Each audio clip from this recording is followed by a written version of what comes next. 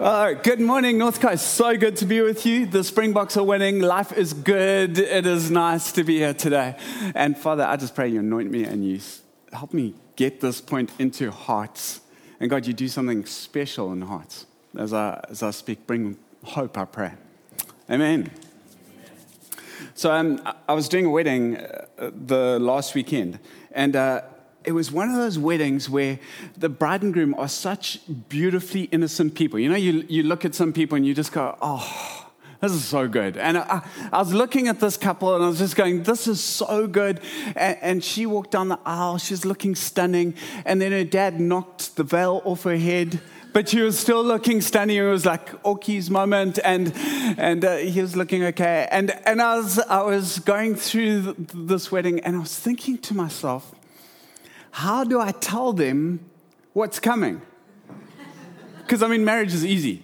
It's just a walk in the park, like, no problems. And I'm thinking to myself, how do I tell them that they're either going to hit a 1-year bump, or they're going to hit a 7-year itch, or they're going to hit, as Aaron says, 14-year scabies, or like stuff's going to happen. And if they can just stick it through, they'll make it, and it'll be beautiful. How do you tell people that? Because this is what I found in marriage especially, is we think, it's very funny how we think that we should get marriage right off the bat. I mean, it's a bit ridiculous. My final thought on marriage, I've come to the place where I actually think that marriage will be good probably 20 years in. And I look back at marriage, and because I went through the 7-year itch, that was a bit like scabies, and we went through that, and I think about the joy and delight that I have in my marriage now. Literally, I am the fruit of my marriage. Like, I boast about. I love our marriage. It is beautiful, but to get there, there's a little bit of wobble, and so this is what I'm thinking about as I. There we go. Yeah, she shouldn't have laughed that loud. But anyway, I'm thinking about telling this couple that they're going to go through a wobble. And I want to say to them, so much of the kingdom of God is about just putting one foot in front of the other and not giving up. Today I want to talk about not giving up. I'm going to take Romans 4. I'm going to really open it up. And in order to do that, I need to kind of explain 1, 2, and 3. And I'm going to do that really quickly. I need 4 volunteers. So if you can come fast, it'll be helpful. Thank you. Okay, we're 2 down. Thank you. There we go. Oh, I love it. I love it when a lady comes to make the room look better. Okay, so here's what we're going to do. We're going to quickly explain Romans 1, 2, and 3. And yeah, you can keep coming. There's a chair for you. And we're going to put the lady on. Are you comfortable on the stool? Because they're not going to make you the judge. Which is appropriate. There we go. Okay, you guys can sit on your stools. Sorry, Brie, you're in the front. Okay. There we go. Okay, so can you see through these things? Yeah, if you move your heads around. Okay, cool. Okay, so here's the deal. Romans 1, 2, and 3 are basically there to deal with these 3 men. It's like Paul is the prosecutor, and he's coming before each of these men making his case to the judge, to God, to kind of show that they need Jesus. So he comes to the heathen man first, and we've got some scriptures, Romans 1, 18, 19, somewhere there. He says, but God shows his anger from heaven against all sinful, wicked people who suppress the truth by their wickedness. They know the truth about God because he's made it obvious to them. We're going to talk about how he's made it obvious to them. For ever since the world was created, people have seen the earth and sky through everything God made. They can clearly see his invisible qualities, his eternal power, and his divine nature, so they have no excuse for not knowing God. So what he does is he comes to the heathen who goes, don't really believe there is a God, like eat, drink, tomorrow you die. And he goes, you know there is a God. And here's how you know. The philosophers use these 3 arguments. 1, you got a conscience. Consciences can't evolve. In the fittest survive, consciences don't just happen. So that's the first reason. Then if you're getting into arguments with your kids, you can go, there's a teleological reason. Wake up, kid. There's a teleological reason. Okay, what that means is there's a design reason. So if you see intelligent pattern in creation around you, then you've got to fathom that intelligent pattern or intelligent systems or intelligent processes are the result of an intelligent designer who designed them. Second reason. Then there's an ontological reason. Okay, just throwing out big words make you think I'm clever. Okay, an ontological reason is a reason in existence. So, for example, hunger exists. Why? So that we will eat and not perish. The thirst exists so that we will drink. A desire for sex exists so that we will reproduce. And wherever you go in the world, you will see people worshiping. A desire to worship exists in people. Why?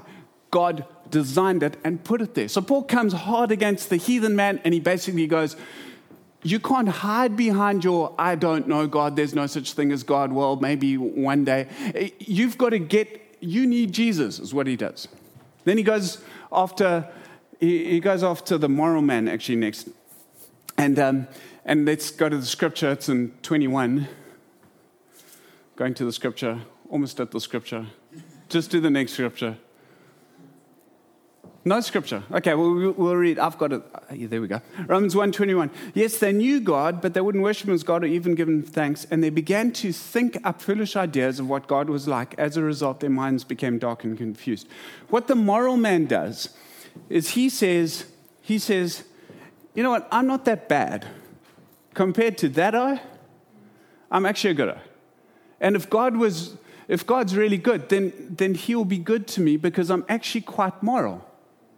And you've all met the moral man. You've had the conversation with the moral man who kind of goes, I'm a good person. I don't deserve hell. I don't deserve stuff. And what Paul says to them is, you're making up who you want God to be. And God doesn't fit into your pattern. And if you make up who you think God should be, then what you'll do is you will end up worshiping idols, which is the progression. I won't take you through the whole progression, but here's the thinking. God is not like us. He is completely holy and completely righteous, and you can't sneak away with, I do more good than I do bad, so therefore I'm a good person, because God goes 100% or nothing. You need Jesus. Then Romans 2 and 3 goes hard after the religious man, and Paul basically goes, you keep telling everybody that you've got the law and you think you've got everything right. But here's the deal. If you don't follow the things that you say 100% of the time, you're fallen. And then he says, and all have fallen short of the glory of God. And all need Jesus. This is Romans 1, 2, and 3 in a snap. Okay, won't you give them a hand for being so wonderful? I need two of you to stay. You two are staying. You two. Thank you so much. Okay. I need the cardboard too. Don, you're on the stool. Steve, you're all three of these dudes. There you go. Okay. Ignore them for a little while. What I'm going to do today is I'm going to dive into Romans 4. Now, if you enjoy this message and you're like, really want to get into Romans, I spoke about Romans 4 in the last series, the last message, verses 1 to 9, and I don't often say this, but it's probably worth listening to that in the podcast. Where we're going to go today is from Romans 4, verse 9 to 13, which is all about circumcision. We're going to talk about your circumcision for the next 30 minutes. I'm joking. Okay, we are going to go from 13 to the end, so let's get into it. I loved the discomfort that was growing every second of that word. Okay, verse 13. Clearly, God's promise to give the whole earth to Abraham and his descendants was based not on his obedience to God's law, but on a right relationship with God that comes by faith. So Paul's writing to a Roman church with a bunch of Jews, and he's helping the Jews fit into the Roman church, and he's helping the Romans handle the Jews. And so he writes and he says, it's kind of obvious that Abraham, now understand the Jewish mind. In the Jewish mind, when they're talking about their ancestors or when they're talking about how they got to where they're at, they'll always go to Moses. Paul goes, no, let's go back to the beginning. And he goes, it's obvious that Abraham didn't receive the promises of God because he obeyed the law. To which they're going, yeah, I guess so, because there was no law to obey. In fact, there were only 2 commandments that he was actually given. Go somewhere else, get circumcised. That was all that he was told to do, and he obeyed both of them. So he's going, you can't look at this relationship with God that we have based on the law. This is how he's starting. And then he goes on, and he says, if God's promise is only for those who obey the law, then faith is not necessary and the promise is pointless. So understand this. You either have a relationship with God based on obeying the law, and if you want to have a relationship with God based on obeying the law, you have to obey all of it all the time to get his blessing. Okay, so that's one way of getting right with God. The only problem with that is you have to be just like Jesus. The other way is by faith. And faith depends not on your striving to achieve. Faith depends on another's striving to achieve the law. Jesus, who gets it 100% right. And what faith does is it produces a humility in us because I can't do this, and a deep trust in the one who can, Jesus. So Paul's going, you can't have a little bit of this and a little bit of that. You either have this faith or you have law. You got to choose. That's where he's going. And then he says, for the law brings punishment on those who try to obey it. The only way to avoid breaking the law is to have no law to break. 613 laws. If you don't get 613 right, 600 every day of the week, you get under punishment. So he says the only way to avoid breaking the law is to have no law to break. To which we go, how do you get no law to break? So glad you asked. So here's what happens in Christ. You've got to hold them so that they can almost see them. Okay, there we go. Jesus, we're going to fail at this. Oh, that's brilliant. Jesus comes for all mankind. All mankind fits into that. And he goes, I will die and be punished by the judge for all mankind. Now, there exists a law called the law of double jeopardy. Anyone heard about the law of double jeopardy somewhere along the line? The law of double jeopardy exists so that the state doesn't take out a person senselessly. So, the law of double jeopardy says that once a person has been tried for a case, it can never be tried again, unless there are like a few loopholes. But basically, the reason for this is that, say, I was to accuse Sheldon of murdering Jess. And I decided we'd keep her still alive for this metaphor. And what happened is he went to court, he was accused, and he was proved not guilty. And then, a few weeks later, Amy, who actually killed Jess, left the weapon that she used to kill Jess in Sheldon's garage. We found the weapon. I couldn't then put Sheldon back onto trial for murder again. Reason being, the law of double jeopardy would kick in, protecting him from being accused again and again and again for the same crime. Okay, that's how the state protects itself from going after people again and again and putting them in a state of jeopardy where they actually can't get on with their lives. The law of double jeopardy says that you can't be tried twice for the same crime. That law started way before the Roman era. It actually started in Deuteronomy 25. It starts way back in the Old Testament where God basically goes, you cannot be tried for the same thing twice. You cannot be tried in Jesus' body for your sin and be tried in your own body for your sin. Christians often don't get this. They think that Jesus died for their sin once for all, and then they're going to go to judgment and be tried again for their sin. You're not. You are judged once for all time in Christ Jesus. And if you are in Christ Jesus, you are no longer under judgment. It means that you are free and out from under the law. Now there is virtually no law, which should terrify you. Okay, Off you go. Bye-bye. You are wonderful, incredible models. Thank you. Here's why it should terrify you.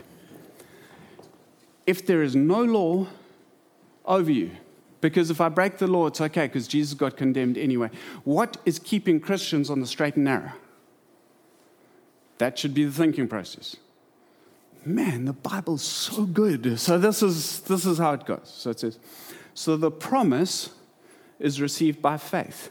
It is given as a free gift. Now I'm going to answer the question, what drives our behavior? What keeps us from falling off the edge? The promise is received by faith. It is given as a free gift, and we are all certain to receive it, whether or not we live according to the law of Moses, if we have faith like Abraham's. For Abraham is the father of all who believe.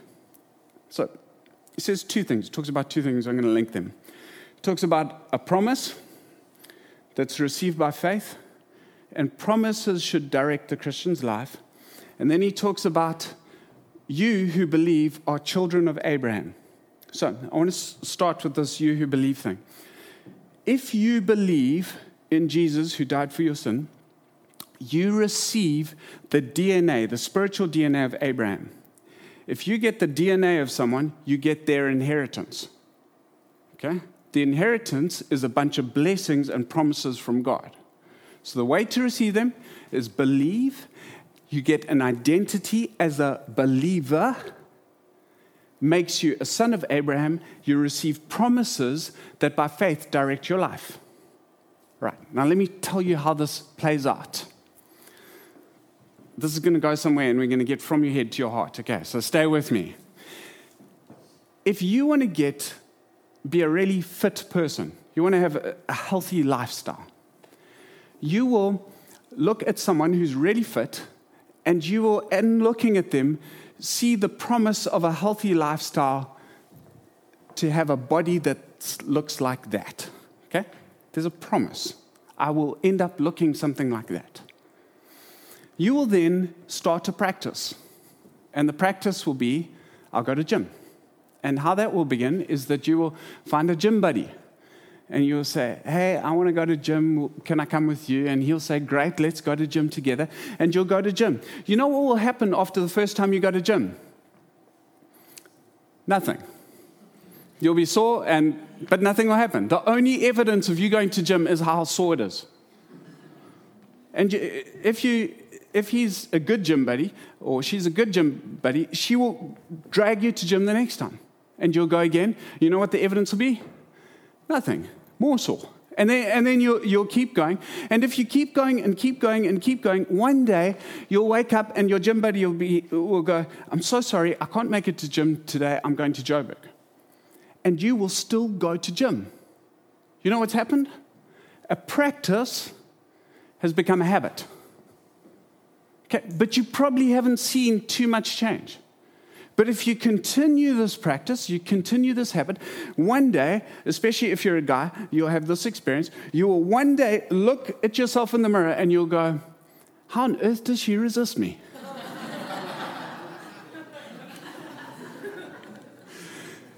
If you... You're both slow and laughing too loud. Okay.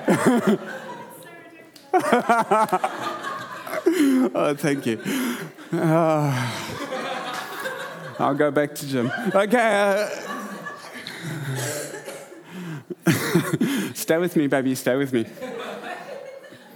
If you keep going and keep going, you will one day wake up, and people around you will notice, because you pick up a 500 kg table with one hand, or people will see by the fact that you just ran 20 Ks and you don't look like you're tired. They will start to go, flip, that person's just like a fitness person. And you'll wake up, and going to gym won't be something you have to think about. You won't be going, flip, I need to practice going to gym. I need that habit. Because what's happened is it's gone from a practice to a habit to a lifestyle that is informed by an identity. When you think of yourself, you will think of yourself as a fitness person. I'm just a fitness person. I don't have to think about whether I exercise or not. I'm just a fit person. It just shapes you. I just go surfing in the morning because I'm a surfer. It's just what surfers do. I wear slops and jeans because I'm a surfer. That's just how we think. This is what happens when a practice has informed a habit, which has informed a lifestyle. It then gets tied to your identity, and when it's tied to your identity, you never have to think about it again. Great place to be. I want to look at this the other way. So the other day, I'm moving from my house on the Point to a house that we bought in La Lucia. And as I'm to get moving, I call Luto, as our youth pastor, and he gets Ndalo and Chris, who's like a comedian, and Kanya. And they come and help me move. Now, Chris is flipping funny. Like, he's honestly comedic funny the whole time. And so there are 4 black guys, a white guy, and a Hilux. So he starts cracking jokes about four black guys, white guy, and a Hilux. And he starts with the guys driving past and what's going on in their mind.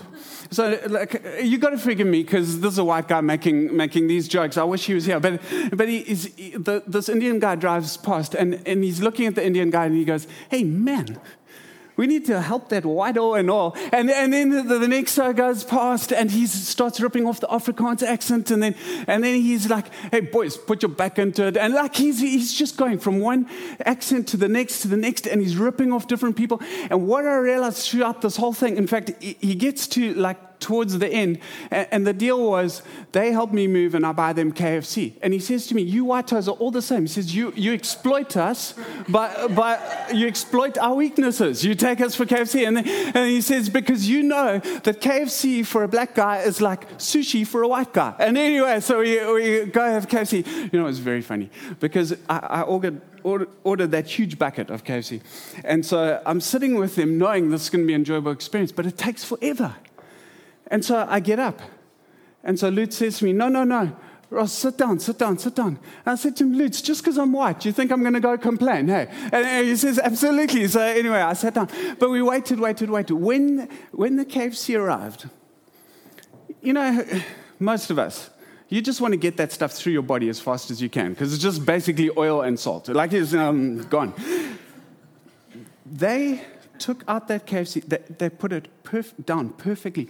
There was, like they'd been loud up until that moment. It was silence. Lutz, who's the most disorganized oak on the planet, he organizes it perfectly and then slowly starts to eat. And I realized KFC is like sushi for whites. It's just amazing. Anyway, what I realized, this is going somewhere. If a guy's really funny like Chris, he'll never use the white, Indian, black. He'll never use those words. He will just observe and speak out things that people do again and again and again, thought patterns, the way people are, the things that they're afraid of, the way they act. He will notice and generalize and bring them all together in such a way that he's describing patterns of action, and we all know exactly who he's talking about. If you can do that, you're basically a comedian. This is how comedians work. Here's what's really important. The early church was called believers. Before they came up with the idea of Christians, before anybody was called a Christian, they were called believers. For 10 years, it says in Acts chapter 1, the believers were together in the upper room. Acts chapter 2, that 3,000 believers were added to their number. Acts chapter 4, the believers were in one heart and mind. The identity of the Christians was believers. And the reason for that is because some guy, probably like Chris, was watching and going, every Saturday, those guys go to church, because it would have been Saturday, not Sunday. And he would have said, every time those guys had a problem, they go and pray. Every time there's an orphan, those guys adopt. Every time this thing happens, those guys act like this. They act like believers. Their identity had informed their lifestyle. You know what people should say of us?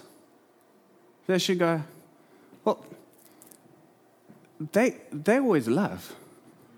Because they're believers, obviously.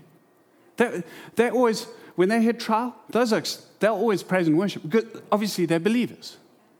They just do out of who they are. What do I do on Sunday? I go to church. Why? Because I'm a believer. It's just what believers do. What I do when it comes to financial stress, I give. Why? Doesn't make any sense. Because I'm a believer. because sow generously and you'll reap. What do I do when I hit trials and tribulation? Praise God. Why? Because I'm a believer, and that's how believers act.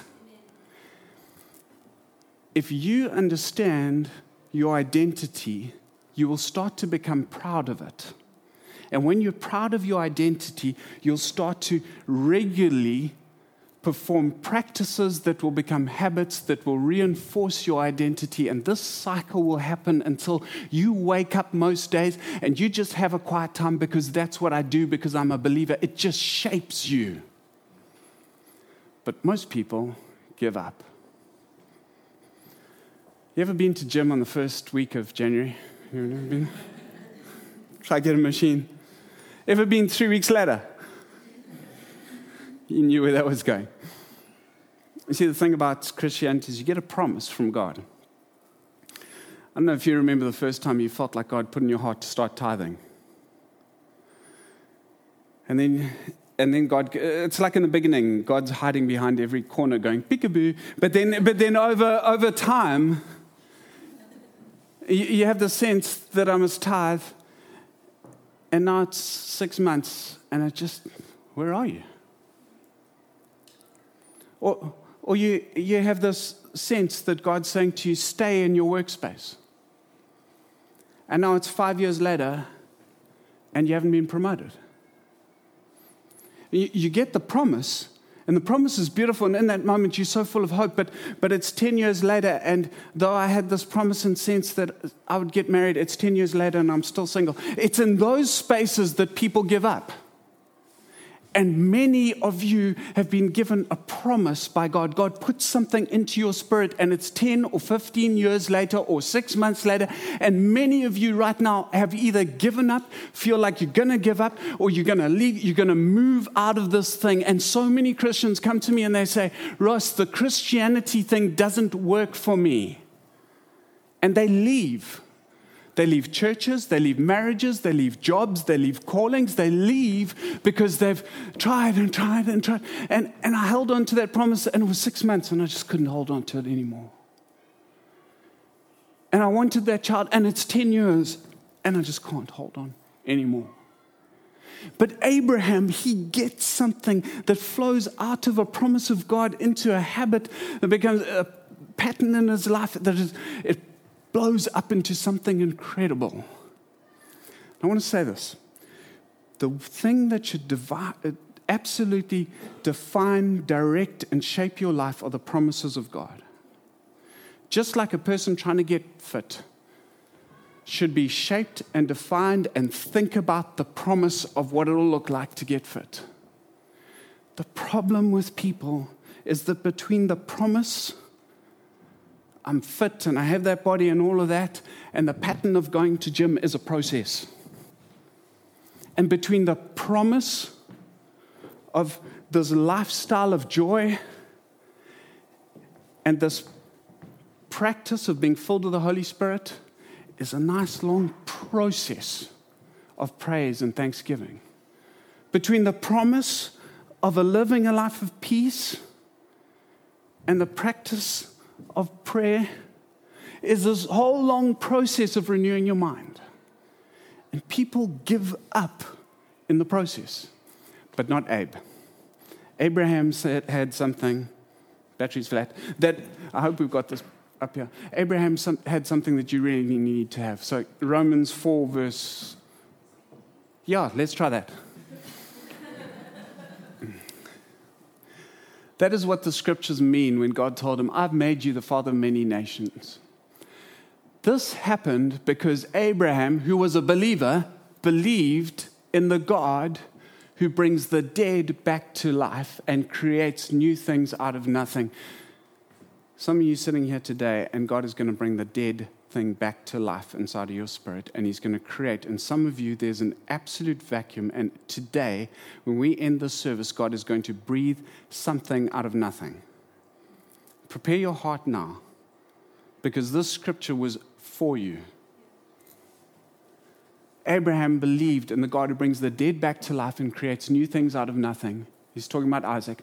Even when there was no reason for hope. He was like 100, she was like 90-something. She'd been barren all her life. There was no reason for hope. This dude grows in his hope. Abraham kept hoping, believing that he would become the father of many nations. Next verse. For God had said to him, that's how many descendants you will have. And Abraham's faith did not weaken, even though at about 100 years of age, he figured his body was as good as dead, and so was Sarah's womb. Abraham never wavered in believing God's promise. In fact, his faith grew stronger, and in this he brought glory to God. He was fully convinced that God is able to do whatever he promises. So I looked at this verse and I went, everybody I know, after so much time, gives up. Abraham, it's been 25 years since he got the promise, and his faith keeps growing. And I started going, that makes no sense. How does that happen? Then I started thinking about Abraham's life. He's a farmer. God gives him a promise of wealth. You know how that came about? He watched that bull get onto that cow and produce that calf. You know what happened the next year? That bull got onto that cow, produced that calf. It's like, how long is this going to take? Next year? Maybe there were 2 cows. 3 cows. Okay, you're getting the picture, huh? Especially Mia. She's got this picture down. One day, Abraham wakes up, and he's got cattle for days. And he has seen the promise of God happen one moment after the next, after the next, after the next, after the next. See, Christians today believe that the process of Christianity is an event, but it's a process. Abraham was a farmer. He got it with his cattle. He got it with his sheep. He would have got it with planting seeds. He was nomadic, so he would have moved from one place to the other. You know what you do when you're a farmer? You keep seeds in your pocket. Sometimes those seeds stay in your pocket for 6 months. And then you take them out when you find some good soil and you put them in because you want that tree to be here too, because you know that in 2 years you're coming back, and you plant it, and the only thing you can do is water and weed, water and weed, water and weed. And you know what you see? Nothing. Because everything done in faith is concealed. But one day, by faith, you're watering and weeding. One day, the sun will be just right, the temperature will be good, the moisture content will be good, and that seed will germinate. And you know what you'll see? Nothing. And you'll walk around to the next spot, and then you would have come back 2 years later, and there would be a little plant. And everything in Abraham's life didn't work on McDonald's. It worked on a little plant, a little cow, a little bull, a little sheep. Everything was a process. And he would have watched the process. And here's what Abraham would have known. If God gave me a promise 25 years ago, there was a process. And today is one day closer to that promise coming about. And for some of you, you're stuck in habits and sin and brokenness. And here's what I want you to know. Today is one day closer to the promise coming about in your life. If God put a promise of purity into your life, there will be a process of it coming about. But you're one day closer, and the only thing you can do is water and weed, water and weed, water and weed. And if you'll keep watering with the Word of God and weeding out unbelief in your life, you will get closer and closer and closer. And one day, the promise of the Word of God that can never return to you void will germinate. And some of you have given up on the word germinating. And I want to tell you today that God still brings dead stuff back to life. And God still creates new stuff out of nothing. And there is something in your life that He wants to fan back into flame. And there is something in your life that you're going, this is utterly impossible. Well, you're one day closer. And you need to let the Spirit of God, as we wrap up today, you need to let the Spirit of God breathe into that thing inside of your heart and go, I am one day closer, and I've still just got to weed out some unbelief and water it with the Word of God, because God is going to bring this thing back to life. I want to pray for you. If I can ask Dion to come up. First pianist with a beanie on his head. That's amazing. Why don't you stand?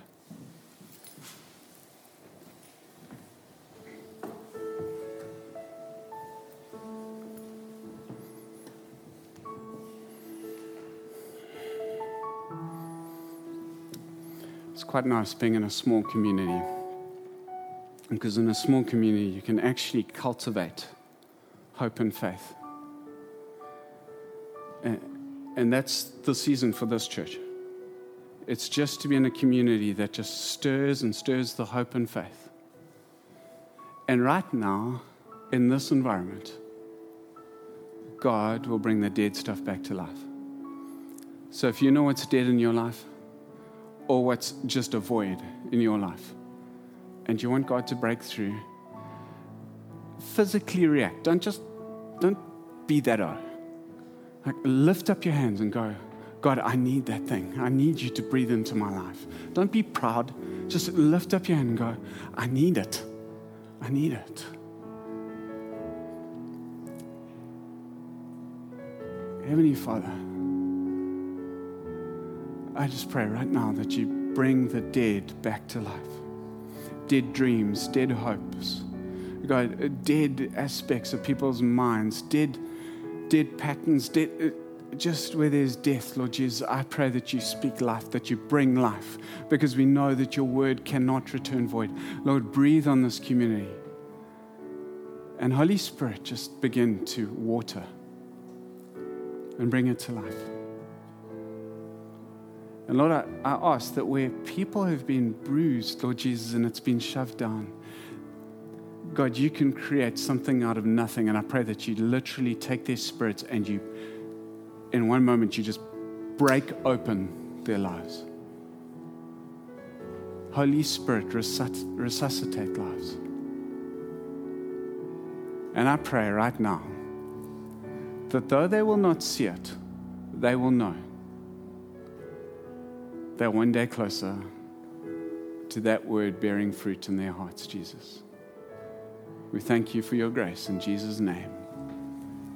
Amen.